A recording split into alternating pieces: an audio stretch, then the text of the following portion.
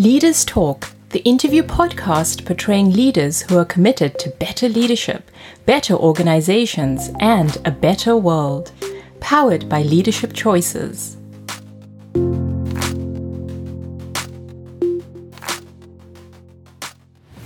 So now I was part of the minority, and it made me reflect on the privileges that I had being part of a majority, including not having to think about it. And I hadn't really experienced, it in that way while I was part of the majority. But certainly when I was a minority, an immigrant, it came sharply in focus that I had all these privileges being part of the majority.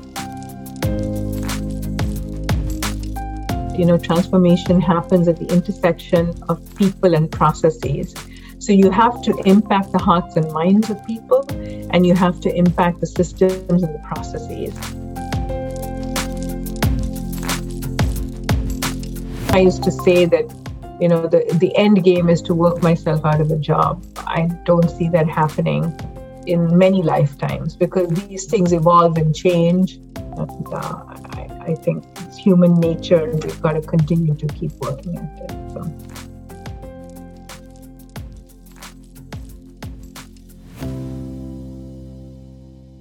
Hello, and welcome to Leaders Talk, the biographic interview podcast for better leadership, better organizations, and a better world. My name is Carsten Draht, and I'm one of the managing partners of Leadership Choices. My guest today is a global figurehead of diversity, equity, and inclusion. Her name is Dr. Rohini Anand, and she used to be the Global Diversity Officer of Sodexo. Sodexo is a food and facility management company operating thousands and thousands of cafeterias, for example, at corporations, at hospitals. It used to be the 19th largest company in the world with over 400,000 employees in 80 countries. And Rohini has been in charge of building or developing Sodexo from a company that was in big trouble, was facing discrimination lawsuits costing them millions and millions of dollars in penalties, and even more so in reputation, and lost customers. And 18 years later, when she left, Sodexo had become this synonymous for a role model, a trailblazer in the domain of diversity, equity, and inclusion. And in our conversation, she talks about what were the steps, what were the setbacks, what were the approaches, what were her learnings in order to get there. So if you are a leader that cares for diversity, equity, and inclusion, or if you are a DEI expert, this is a must-listen-to podcast. So I highly recommend that to you. And I guarantee you that you will leave the podcast with more reflections and more insights. And please do feel free to share those insights with us. Send us a mail at leaderstalk@leadership-choices.com. Looking very much forward to hearing your thoughts. But now let's go right in the conversation with Dr. Rohini Anand. And I wish you some good insights with this conversation. A warm welcome to Dr. Rohini Anand. Welcome to our humble podcast, Leaders Talk. Thank you so much for the invitation. I'm excited to have this conversation with you. Thank you. You are, I think it's fair to say, one of the figureheads of the global DEI movement. You've been a global diversity officer with Sodexo, and we will talk about Sodexo a bit more, for 18 years. What was your story that you arrived at this topic of diversity, equity, and inclusion, Dr. Anand? Yeah, so that's a great question. And just, by way of background, I actually grew up in Mumbai, India. And growing up in India, I was surrounded by others who pretty much looked like me. I was, part of the majority religion as well. And, growing up in India, I really didn't have a consciousness of my identity. I took it for granted.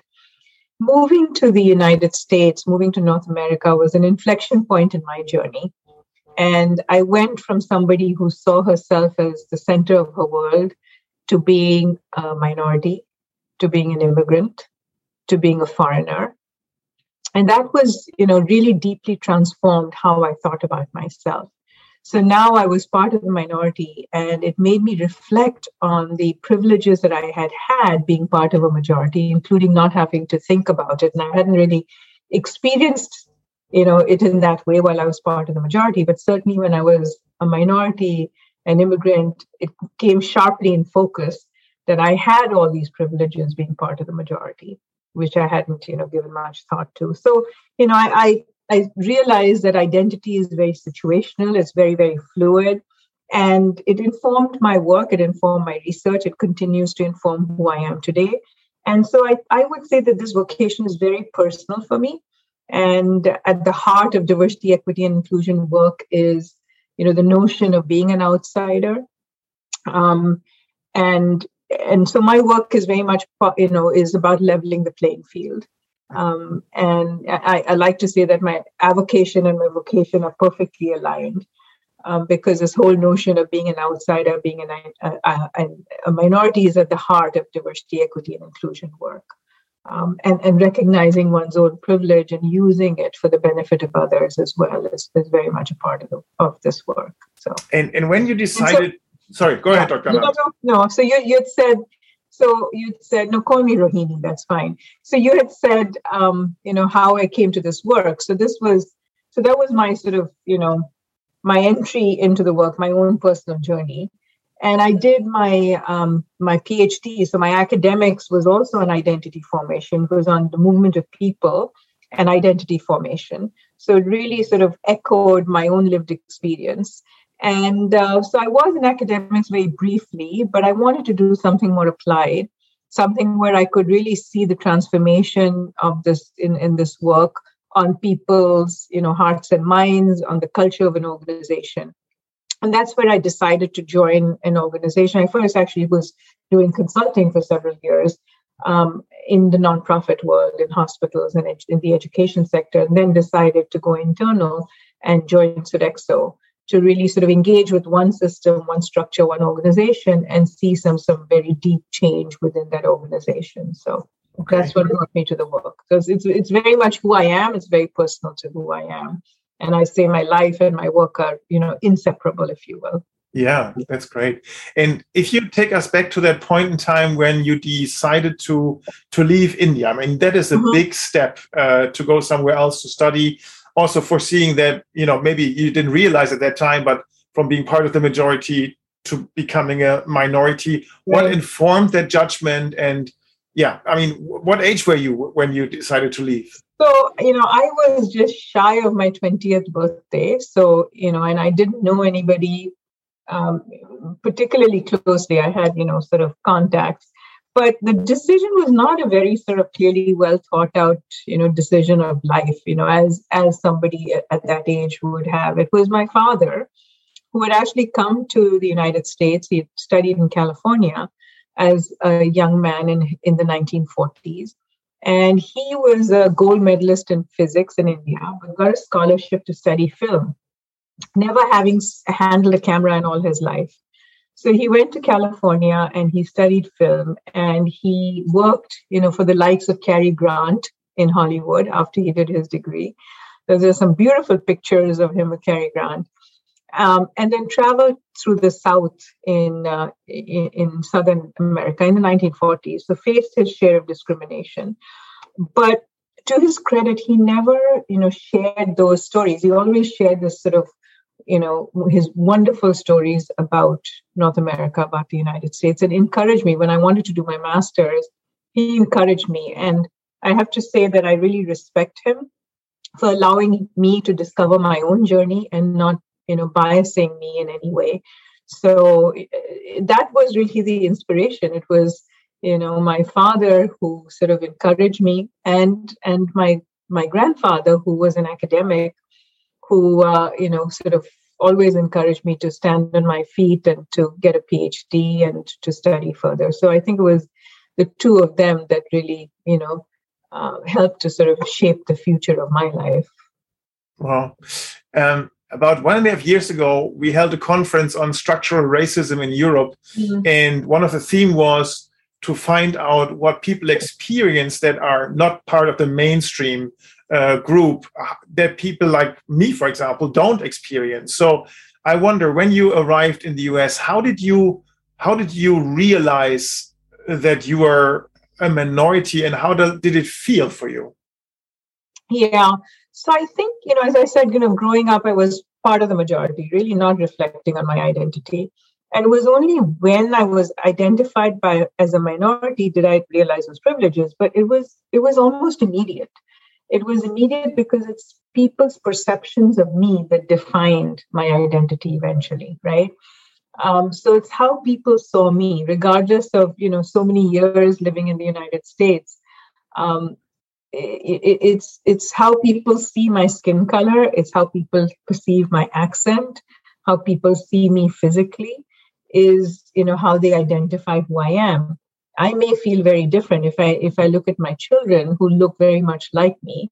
They're extremely American. They're born here, their way of thinking, their values, but still the perception of them at first glance of people is that, they are part of a minority. So it's people's perceptions of you that ultimately define you, regardless of how you perceive yourself. It's how people kind of put you in a box. Yeah. That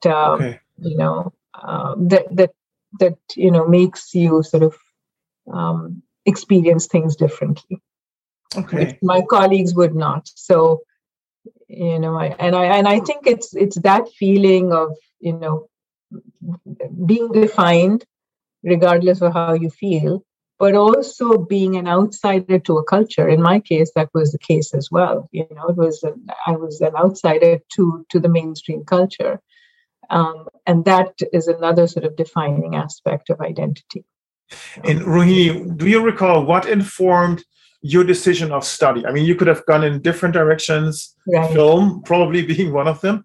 You choose your path. What were criteria that you recall? Yeah, so that's, if I haven't given it that much thought, but it was this whole notion of movement of people and identity formation, which was my lived experience, right?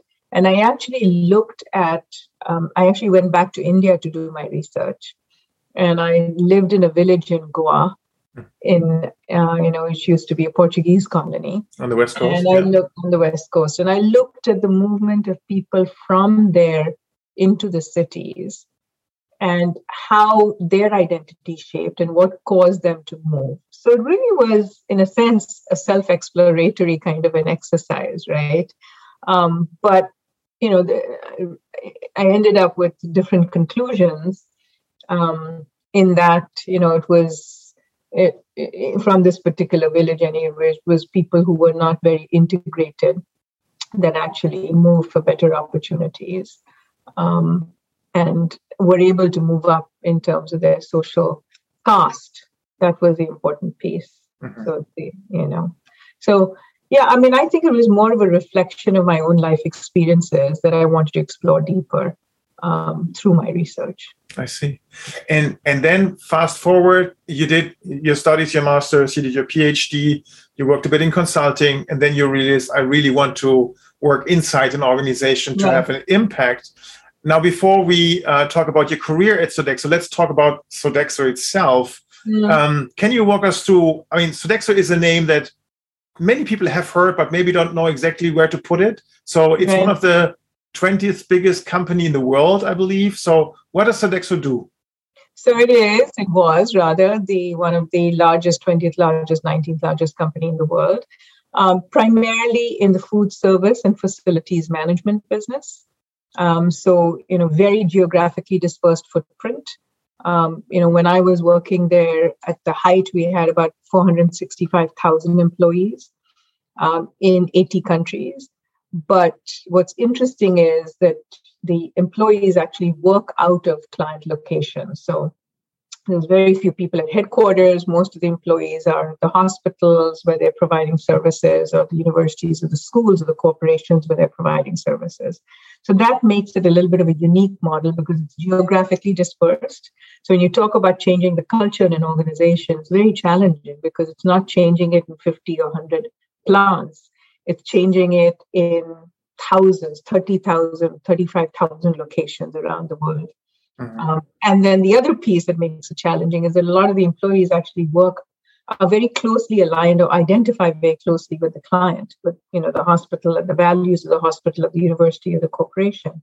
So when the values are aligned, it's great, but when the values are not, it can be challenging. But yeah, that's what Sodexo does. It's that's the main part of the business, and then it has voucher business, which is called benefits and rewards, and other ancillary businesses as well around, home care, etc. So very much in the service industry, though. And Understood. It's headquartered in France. And so that means that, for example, a chef or a worker in a cafeteria, in a corporation, or in a hospital, they don't go to the Sodexo office. They just go to the hospital. They work with co-workers, but they don't see the Sodexo company as such. No, exactly right. Mm-hmm. So that adds a layer of challenge when you're trying to transform a culture. Mm-hmm. Now, at one point you were asked to join as I think it was corporate social responsibility and diversity officer, and that was, I think, back in 2002, if I'm not mistaken. At that time, something had happened at Sodexo. There was, even before you joined, there was a lawsuit, a discrimination lawsuit. So what was the situation that you encountered when you arrived? So yeah, I actually joined in 2002, and you're absolutely right. There was a class action discrimination lawsuit filed by African-American employees at Sodexo. It was a promotion discrimination lawsuit. And, it predated me. Sodexo had bought out the shares of Marriott Management Services. These were long-standing employees of Marriott Management Services that Sodexo had acquired. Sodexo was focused on, things. It had grown basically from 25,000 to 125,000 employees in North America. So focused on sort of, the transactional things like payroll, and not as focused on processes, etc. So this was a lawsuit that about 6 months after I joined, it was certified as a class action. Finally settled in 2005 with a consent decree and a settlement of over $80 million. Was part of the settlement. So the situation at Sodexo when I joined was basically, it was very much of a white male leadership team. It was an organization where minorities or people of color or women did not necessarily feel a sense of belonging, didn't see opportunities to advance within the organization, and not much focus had been put on that. So it was, working very fast and very hard with the HR team and with the legal team to really sort of address the situation that we were in. So initially, I actually joined not as a global DEI head or chief diversity officer. I joined as a vice president of diversity and inclusion just for North America. Mm-hmm. Mm-hmm. And so it was about changing people's mindsets. And the initial piece was a lot of resistance that we're doing this just to check the box. We're doing this just for legal reasons. There's really no benefit for me as a white man. My career is over in this company because now we're just going to promote women and we're going to promote minorities. So that was a mindset, and that was a situation that I stepped into in response to your question. Okay. It was later, about 5 years into this, that I actually was asked by Michel Landel, who was a CEO who had interviewed me and given me the position. And I reported into him. For 1 year, I reported to HR and then reported into the CEO. When he became the global CEO, he asked me to replicate what I had done on a global scale. And then subsequently, I took on the corporate responsibility role as well. So what was the role of Michel Landel in this? I mean, he he was the first one or he interviewed you, and he was part of the decision to get you on board. How was his position being part of the majority, being part of the white male leadership elite? What was his agenda? Yeah, so I think I think that Michel Londel is one of the most amazing leaders.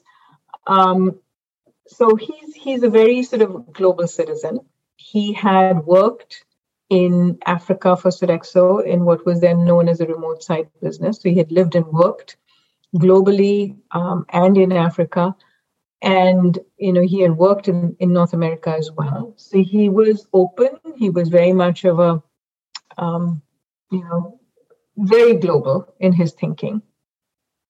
And he was willing to basically take some risks. He was willing to make some bold moves. So when he made me report to him, it sent a really strong message to the organization that this is important to the CEO. This is important to the organization, and therefore my role is actually sitting in the C-suite. So his role in all this was to position me for success. Without that positioning, I don't think I would have been as successful. So, together with him, he made it a strategic priority. So it was called out in the strategy. And when people talked about the strategy for marketing or for, whatever business development, etc., they would also talk about their DEI strategy. So it was very much up there. So he made it very visible. And also together with him, we put in place some incentives. So we put in place targets and linked incentives of the executive team first, and then the rest of the managers to those targets. So this was basically, him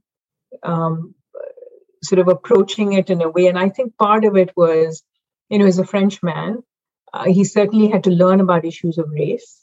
And he did learn about issues of race in his role in North America. The head of HR was a Black man, African-American man, and he was very close to him. So he learned from him, but he learned from it, sort of also observing what was happening, to Black people in the United States, and didn't want that for his organization. So it was a very difficult time for the company, but I think it was his openness as a leader, his vulnerability, his ability to be humble and to learn, and then to make some bold moves to position it that really helped it to be successful. Understood. And so that means when you joined, the company was in a bit of struggle with regards to diversity. There was not a bit, major struggle. Sorry for that understatement. And it was seen maybe as an alibi function, as I have to check the box function. Exactly. And when you left, Sodexo is like a synonym for diversity, equity, inclusion, a role model, a trailblazer. Now 18 years are in between. So two questions I get. What does a diversity officer actually do? I mean, really, what are the means? What are the levers? What's the power? What's the staff? And what was the journey that you took? Yeah, so I think those are huge questions. So in terms of the journey, and I'll get to what does a diversity, equity, and inclusion officer do? But you're absolutely right. So we started with this. And one of the CEOs said we made lemonade out of lemons. So we were, this was the, situation we were in.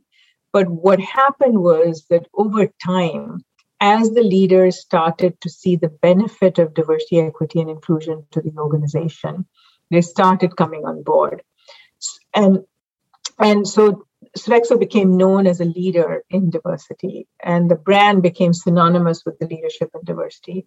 And when we settled this lawsuit, as I mentioned, in 2005, the press carried some information on it, but it was basically positioned as Sodexo is a leader in DEI, and they settled this lawsuit.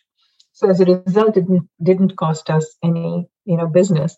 But the way we got to that point, and I'll sort of talk about the steps along the way, but what the tipping point really was, I mentioned that it was intimidating that Sodexo was in so many different locations, and I was sort of scratching my head. How do we bring about culture change when it's such a dispersed organization? But we started rolling out the communications. And remember, this is only North America so far. Rolling out the communications, rolling out the education, the training, the materials in all these locations, about 13,000 in the United States. And the client organization started seeing what Sodexo was doing. And our managers, if you think about a corporation, the food service manager, is fairly, not a priority of the CEO, let's put it that way, right? But what happened was when they saw the materials and they saw what Sodexo was doing, they started to taking an interest and saying, can you share this with us? And then our manager all of a sudden had a lot of visibility, because now let's say you have a company that has a council, a DEI council. The manager, Sodexo manager, says, look, I can share some materials with you. I can, help you. I can support you in this. And all of a sudden, his or her profile is elevated in that organization. So fast forward, what started to happen was that these managers were largely white male managers, mid-level managers, who had said openly that, my career is over in this company. Now suddenly see that, look, this can actually help me with my business. I can build more relationships. I can expand. I can get access to the C-suite. So, in the tipping point, what happened was that my team would be called on regularly to come and make presentations to the C-suite. So I would go and present to an executive team of, any company, you can Unilever or Procter & Gamble or whatever. And in that process, I would, take some of our Sodexo managers to share their testimonies as well and share what Sodexo had done and how we had gotten to where we were. And that elevated Sodexo's profile, elevated the manager's profile, and helped sometimes to open doors for more business. So it became a differentiator, it became a competitive advantage. If they couldn't get to a C-suite, the manager would reach out to my team and say, I'm having a challenge really getting to this company. We want to put in a bid, but we need some relationships. Can you help me? So in 1 year, my team would touch over $1 billion worth of business. So it became something that really did, help with business growth for the organization. That was a tipping point. Now, how we got from where we started to this point was a very complex process. And it's not, and that's what I talk about in my book, Karsten, because it's not a checklist or that you can use. It really is what I found in doing this work in the US, globally, is there are certain principles that provide a through line that recur again and again with every organization that I've done this work.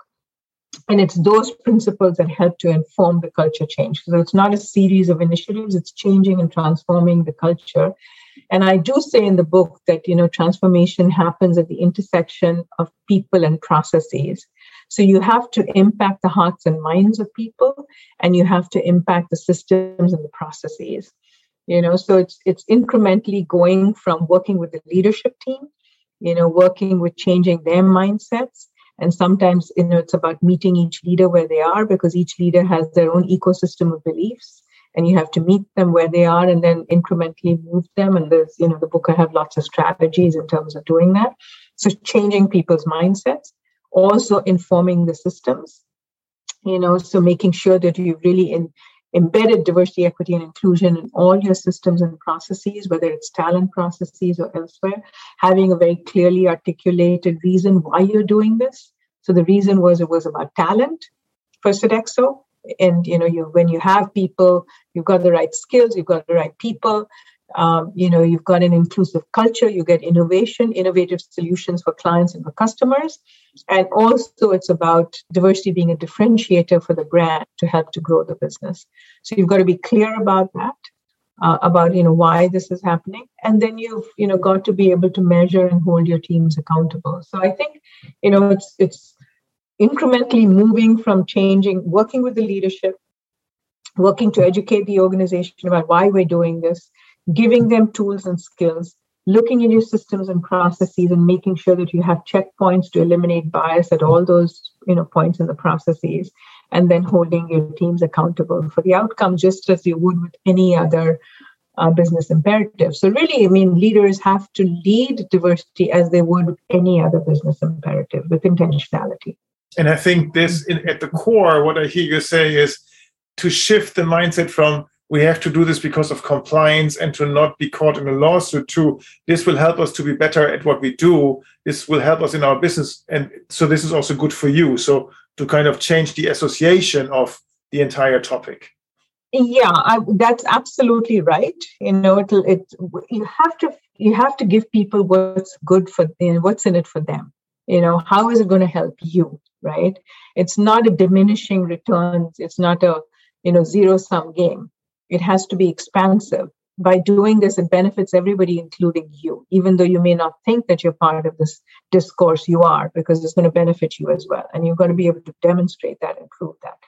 But I will say, in terms of shifting people's mindsets, it's not only that, Karsten, it's also giving people experiences of being a minority that makes a difference.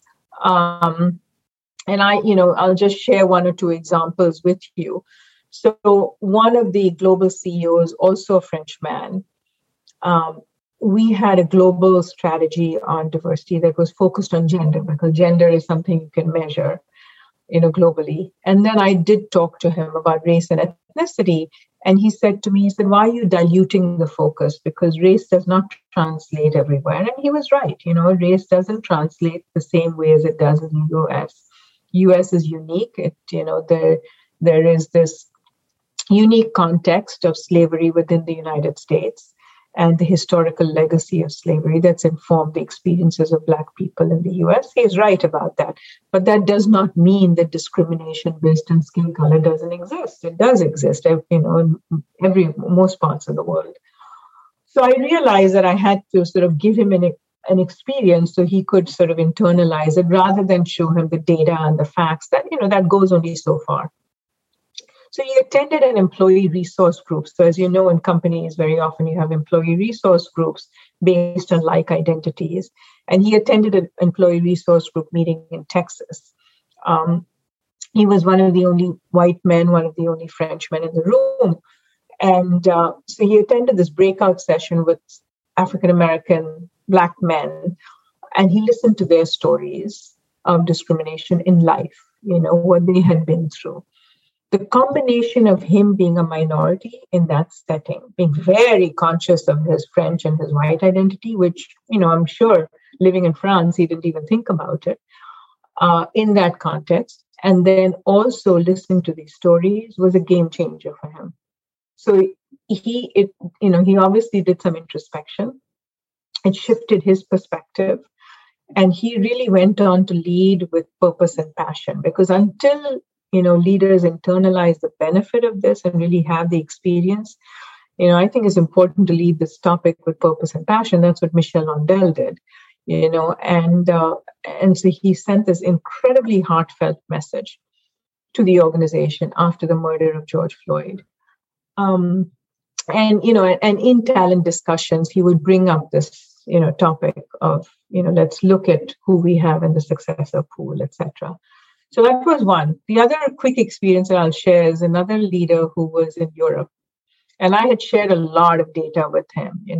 Sodexo had this business case where we had used data from 50,000 managers, over 70 entities around the world to look at gender balanced teams that were defined as teams with 40 to 60% women. And what we found was that in teams with less than 40% women, they underperformed, and teams with 40 to 60% women outperformed these teams on each one of the 5 key performance indicators. So client retention, employee retention, employee engagement, safety, and financial outcomes. So he had seen all this, but, was a naysayer. He, was not particularly impressed. I know that he wanted to network with other CEOs. So I got him involved with a cross-company mentoring program with other CEOs, so he could network with them. But these were CEOs who were committed to diversity, so he could learn from them as well. And he mentored a woman. And this woman, he built a trusting relationship with her. She was from a different company, senior executive. She got laid off. And obviously, she shared her experiences with him of being marginalized, about being discriminated against, being the only woman in the C-suite. And after this experience, he came to me and he said, I can't believe that women have these experiences in the workplace. This is unacceptable. I want every one of my 12 direct reports to mentor a woman from a different part of Sodexo. So they did. They, sponsored or mentored. And these women, many of them, I think about 9 out of the 12, went on to become country heads of businesses, gave them exposure. So this individual, obviously, there's something that, listening to the lived experiences is very powerful. So it shifted his mindset and he became more of an advocate. So you can, the business case and the facts and figures can only go so far, but you have to provide experiences. I mean, let me share one other very quick one. There was a leader who mentored a woman who managed a high security facility in a company. And after mentoring her, she had a very different leadership style in the sense that she was low key. She was very collaborative. He came to me after the 9-month engagement and he said, if you had presented me with 2 candidates, a male and a female, and told me to hire the best qualified candidate to manage a high security facility, I would have chosen the man. This is a dangerous environment. You need an aggressive, assertive style. But after mentoring her, she has a very different but a very effective style. I will never let my unconscious bias impact my recruiting decision. So you've got to give people experiences in addition to the business case and the facts and the data to move them. So, right. And then you asked me what the role is, right, of a chief diversity officer. So it sounds like it has a lot to do with earning trust, first of all, having some advocacy, being an advisor, somebody that is listened to. It sounds like this was very important. And then being very cognizant about where does this person stand and what would he need in order to come on board, kind of. Yeah, you're absolutely right. It's about being a coach. It's about being a mentor. It's about being a confidant. It's about building trusting relationships. It's about influencing, a lot of influencing. It's about being strategic, being a strategic leader, to know what levers to pull. It's about knowing your material. It's about, so when I joined, I had to build the trust. Remember, I was an Asian American. The lawsuit was one filed by Black employees, African Americans. I'm not African American. I had to build trust with this group of leaders within the company, even though I was an outsider to them. And there were times when I questioned the wisdom of Michelle Londell of having hired me because I was not African American. And I have to say that, and along with building trust with them, I had to build trust with the management, with the leadership. So, there were times when I wondered, do the Black leaders in this organization see me as, a representative of management, or do they really see me as someone who is going to help to resolve the situation? And I will say that if it was not the generosity of spirit of my Black colleagues at Sodexo, I would not have been successful. We were able to build a trusting relationship so that they became, coaches to me, allies to me, which I needed. So I had not lived their experiences. I had my own share of experiences of being discriminated or being a minority, but not theirs in this potent historical context of slavery and discrimination in the United States.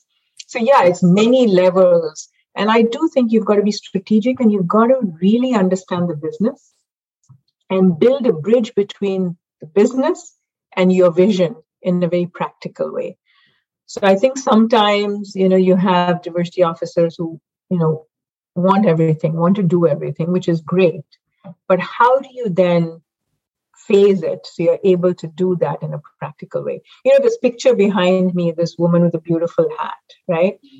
She is an African-American woman. Her name was Dorothy Height, and she passed away. She was a civil rights leader. She passed away in her, she was in her late 90s. And she gave a talk once when she was 95 years old. She was in a wheelchair. She didn't wear glasses. She didn't have a scrap of paper in her hand, no notes. And I remember her saying, she said, leaders are dreamers with shovels in their hands. And I've used that quote because that's really what chief diversity officers have to be. You have to hold on to a vision and a dream, but you have to be able to phase it for the company, meet them where they are, and gradually and incrementally keep moving. That takes influencing, it takes strategy, it takes advocacy, it takes all of those things. So. Time and a lot of energy, I can imagine, and a lot of frustration tolerance when you meet another naysayer and they are not yet there. And what do you do with them, right? Okay. The frustration is huge. And I think a lot of people in this field get burnt out because they said, we're tired. We can't keep doing this again and again and again. So, yeah. Yeah, I see that. And Rohini, you mentioned this research that I find fascinating. So between 40 and 60% gender diverse teams outperform the rest. What happens when the team goes 60% and more female? That's a good question. So the results start plateauing. So they flatten out, which is interesting because it's not that one gender is better than the other. It's just that you need the mix. So too much of anything is not advantageous. So the results flatten out. Okay, that's fascinating. And there's other tons. I mean, the good thing is that there is tons of other research out there that shows one female in the board, 2 females in the board, how that impacts the stock price, market valuation, different things. I mean, thanks God we have that data. But coming back to, other than influencing, part of the seriousness of that role was probably that you were reporting to Michelle Lundell directly. Mm-hmm. And you had a team. Was there any authority where you said some things have to be signed off by you? You could veto things. Was there any formal power, or was all of that informal advocacy? Yeah, so I'm not sure that. I don't know what you mean by formal power or info. It depends on the organization, right? So because I was trusted, my recommendations mattered, right? So I was able to make a recommendation, but Sorexa is a very consensus-driven organization.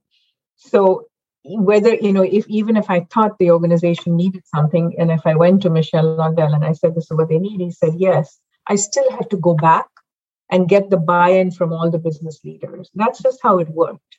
So I did have authority. And the main thing, Karsten, is that I sat in the C-suite. So I had that lens to all the discussions that were happening, right? So when they were planning to do some reorg, right, and there were people that were going to be laid off perhaps, I could bring to the discussion, hey, let's pause. Who are these leaders? Is it that we're letting all the women go because they will, join the organization later? We've got to be, be attuned to that. Or if we're looking at new markets, we're looking at, let's say the university market, what are some of the things we need to be paying attention to? I could bring a lens to say, let's segment the student population by generations and see what Gen Z is looking for. Let's segment that audience by international students and see what those students are looking for.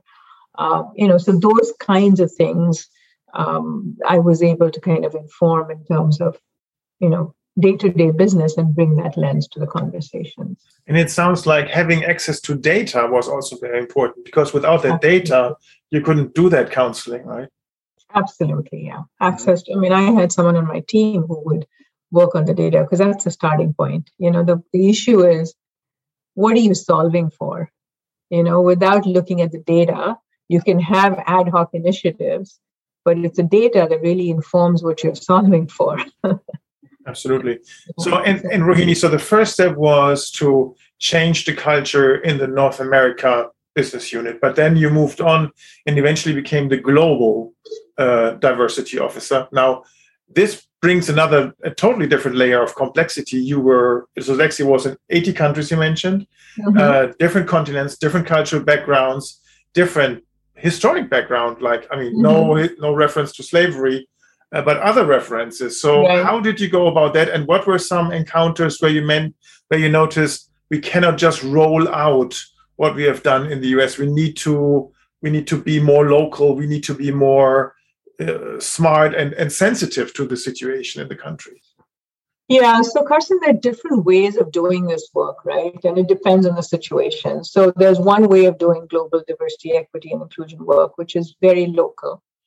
And so if you think about a grocery chain, Ahold Delhaize, right, which is in Europe, they have very, very local brands. They hire locally within a 5-mile radius. The foods are for very local customers, which is great. It's very local and it gets embraced locally. But if it is very extremely local, there's no roll up, there's no sort of, view across to see what the commonalities are, to see what the trends are. And also you don't learn from cross boundary sort of best practice sharing. The other is universal, which is very top down, and it's cheaper, it's faster. And one example that I have is a food delivery company that, with the best of intentions, they wanted to communicate out this sort symbol of LGBTQ equity globally for Gay Pride Month in June. So they sent this symbol out to all their countries, including Egypt, where it's illegal to be homosexual.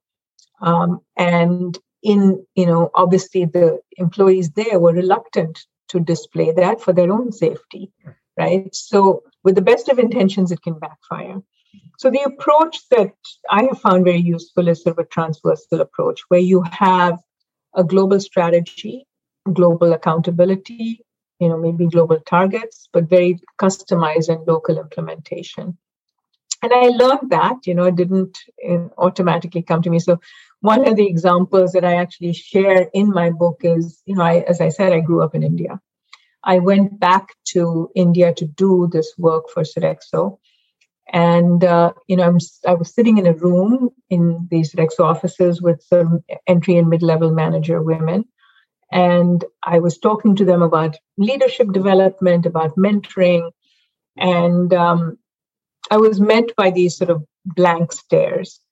I tried speaking in Hindi, didn't connect. So I paused and I asked them, I said, how can the company help you to advance your careers? What can we do? How can we support you? And after a few minutes of silence, one of the women raised her hands and said, we can't stay late to work on special projects or take any training because a mother-in-law expects us to be home and cook the evening meal and take care of the housework and take care of the children. So we're not able to do that. It was an aha moment for me. I had completely forgotten the multi-generational joint family situation in India.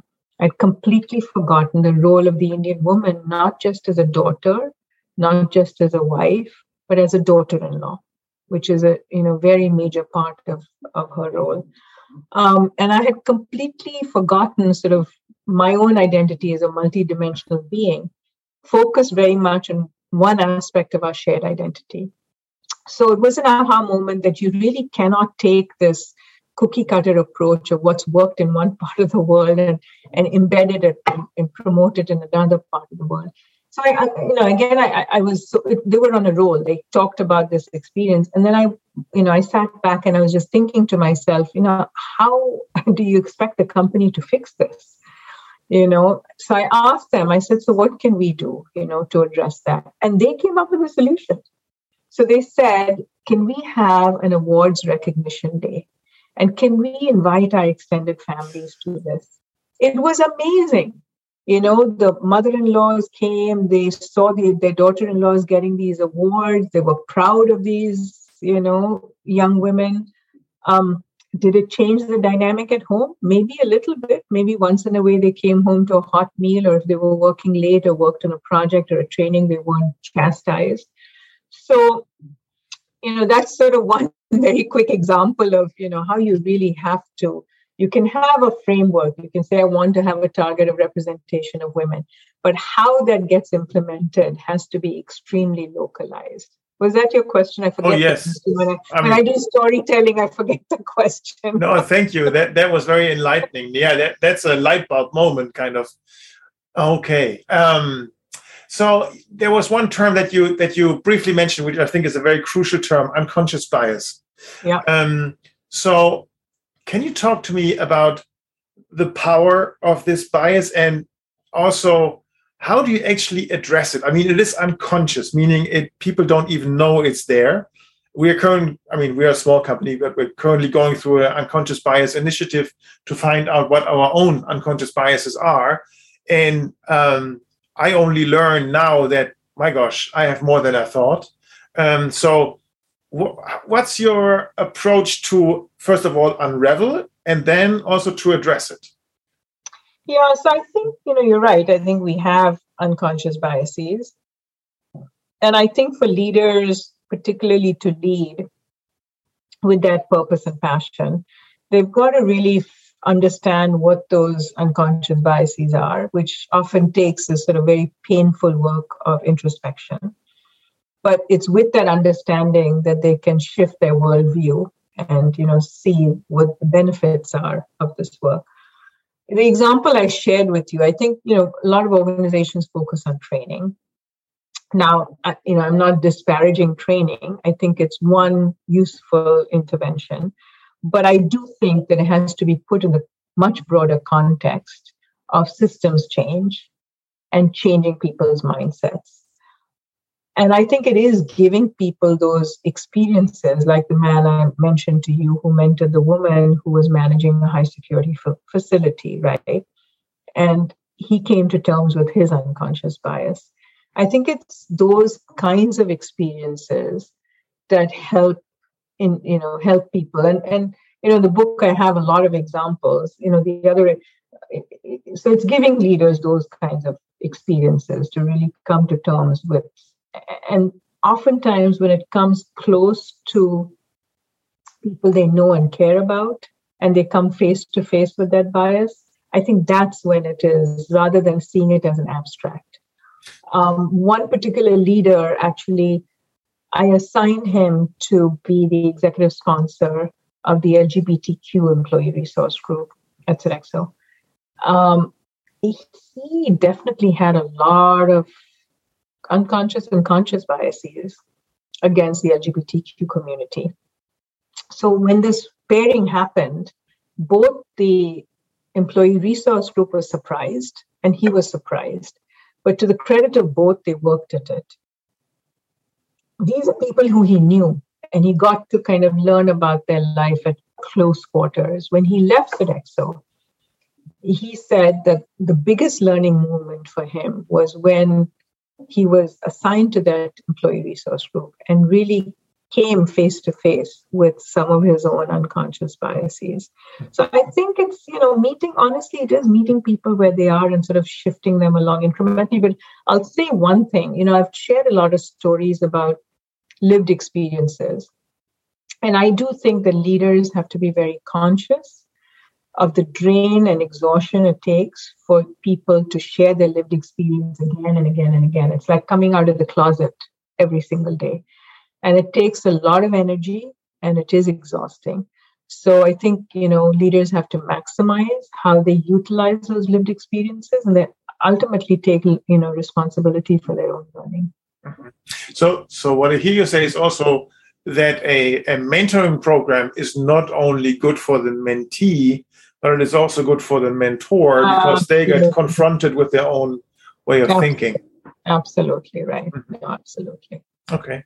And then, Rohini, you moved on. At one point, you decided to leave Sodexo, open another chapter in your life, and you spent some time to write down your experiences, your successes, your setbacks into a book. And I've been writing 10 books or so, and I know the process is shall we say an interesting one and painful at times.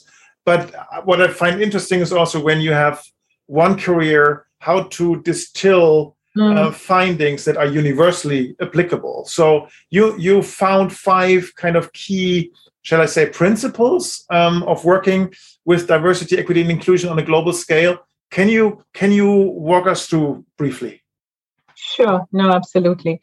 Yeah, so as I said, you're right. It's challenging to distill, but these are the 5 principles that showed up regardless of which part of the world I was doing this work, and showed up because, I did a lot of work with clients as well, both in Sodexo and outside Sodexo. So before and during my career at Sodexo.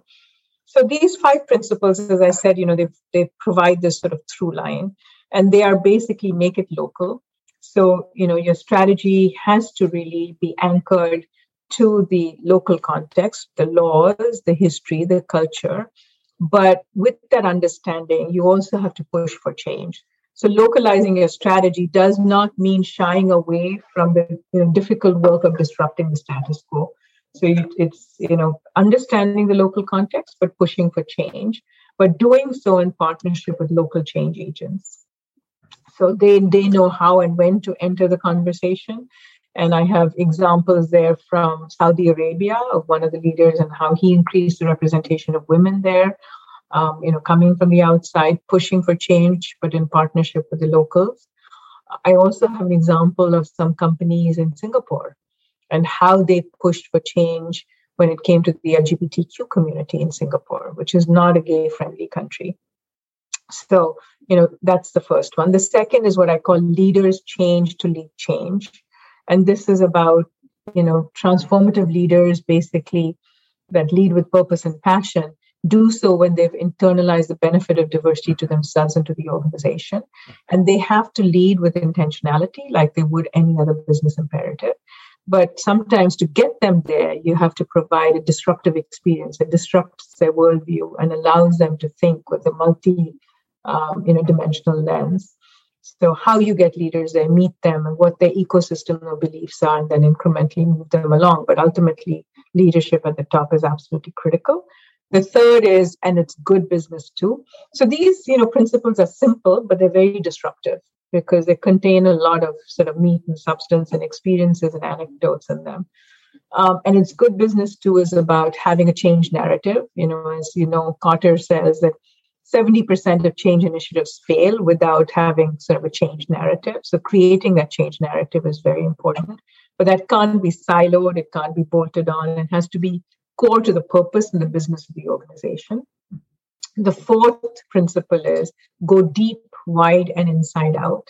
So diversity really you have to take a systems approach and embed it deep and wide and within your internal systems and processes and the external ecosystem as well. So you have to seed the organization with champions and also seed diversity in all your systems and processes.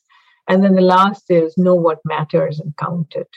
So having clear metrics that are localized to the local environment, because metrics also differ, but also holding your teams accountable. So those are the 5 principles. And unlike you, this is my first book. And it was a very interesting experience because the book ended up very differently than where I started. I thought this was going to be more of a, nuts and bolts how-to book. But I realized as I wrote it that what was interesting is my own personal journey and my own growth on this topic. So I'm very transparent about that. And also what's interesting is the mistakes I made and the missteps that I had in doing this work, because I think people can learn from that as well. So it's sort of the 2 meta stories behind the story. And writing a book is a very transformative process in itself, isn't it? It is. Out of curiosity, can you share one of that activities that didn't yield the results that you wanted?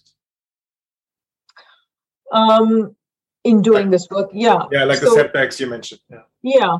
So, I think there were so many, actually. The one that I can think of that I'll share is when I started doing this work initially in France, the executive team was largely French. And what had worked in the US, I thought would be a very interesting way to approach it, which was bringing clients in. So when we talk about belonging, you often talk about belonging, employees belonging to an organization. So this culture of inclusion and employees feeling a sense of belonging. But I think there's also a sense of belonging of companies, belonging to an elite group of companies that are committed to diversity. And that it becomes a draw for companies. So that was something that I thought, figured that for Sodexo, that was a real draw to bring in client organizations that have done a lot of work on this topic, that are sort of diversity elite companies. And Sodexo will listen to them because this is a client organization. So we want to basically meet our clients where they are. And that had worked very well in the US. So I thought, this is a great way to enter and, start the dialogue globally and in France, etc. it was a good way. It was a good strategy. And I was very mindful that I shouldn't get people that were American. So I, picked someone who was British. I picked, somebody who was French. I had a good mix of individuals from different companies. What I didn't realize is that all the companies that I chose were American companies. So right there was this sort of dismissing. Yeah, this is, of course, an American thing. It's American companies. Even though the people delivering those messages who had done that work were not American, it was still dismissed as, this is an American thing.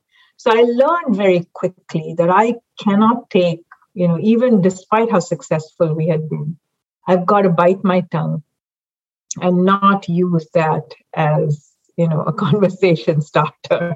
I've got to be very mindful of who I put there, the companies I put in front, the individuals who are, speaking to the audience. I had to be extremely careful so that it would not be dismissed as another U.S. export or act of imperialism on the world. It had to be something that was more organic and more local. So that definitely was. It really sounds that half of your career had to do with diplomacy, to being very diplomatic with everything. Very true. Yeah. And Rohini, you mentioned that a lot of diversity officers find it hard to cope with the frustration, with the setbacks, with the resistance. What can companies do in order to maintain their health, to keep them, happy in doing their work and not have them burn out eventually, which can't be anybody's intention? Yeah, so I think, I think first of all, companies really need to be mindful of the scope and role that a diversity officer plays, regardless of whether they have a team or not. This is a big role. You're talking about small teams, sometimes of 2 and 3 people, that are responsible for changing the culture in an organization in a global company.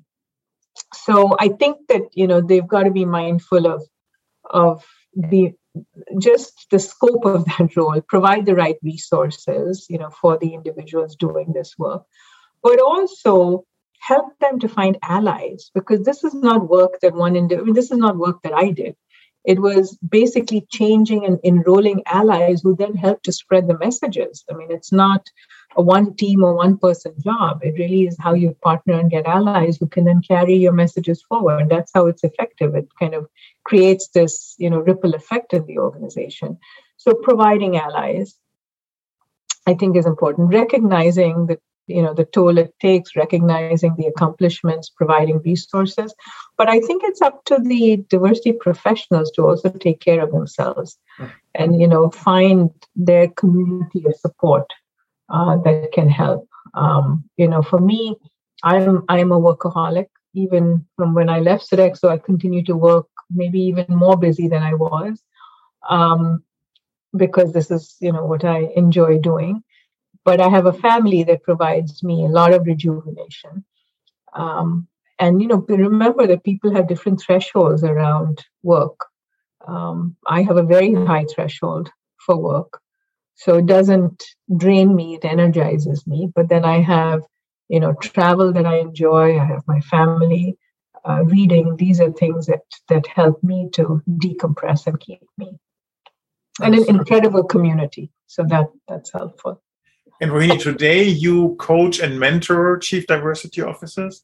When do you say this is a lost cause? You are on an alibi position. There's no way in hell that you're going to make this. Is there any criteria where you say, leave the company right now? I don't know about criteria, but I have said that.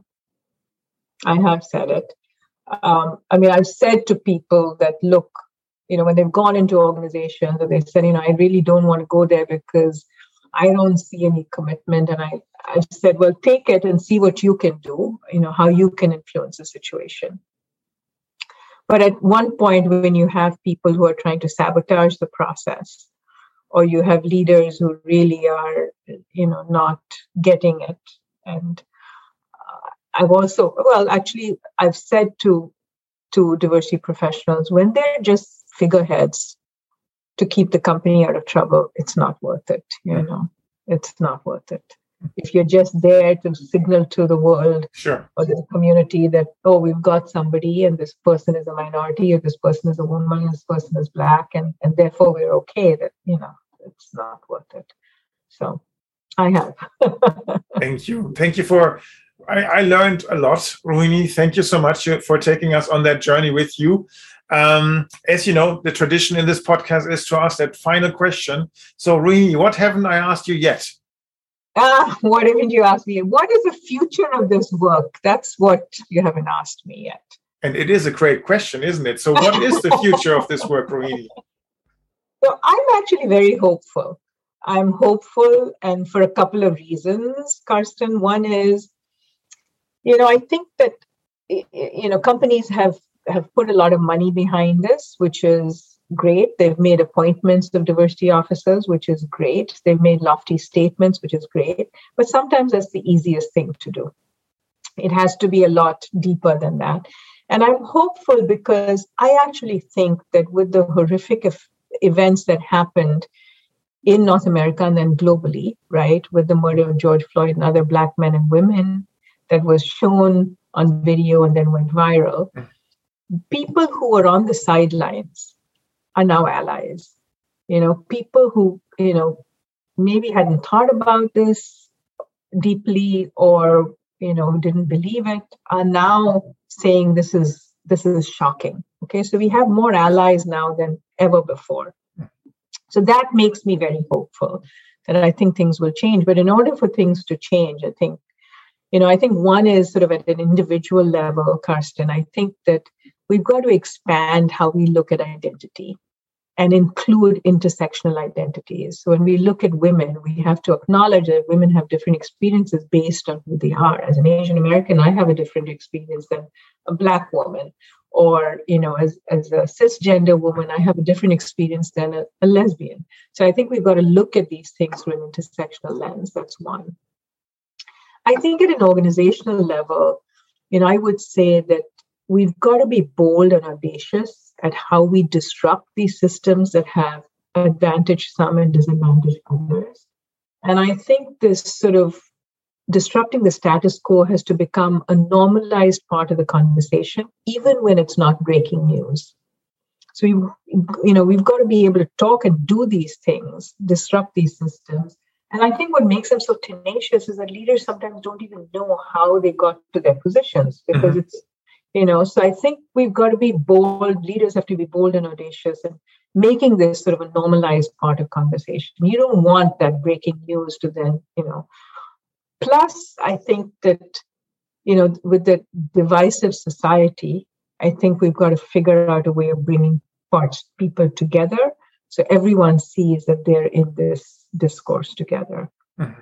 And then I think, on a societal level, I just think, the private sector has a big role to play in speaking out about events, about things. I mean, we've seen that in Ukraine, we're able to do it, right?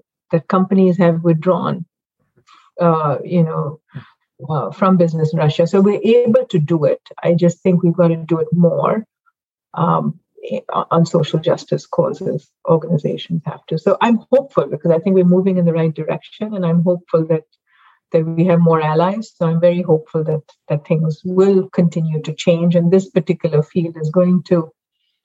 At one time I used to say that.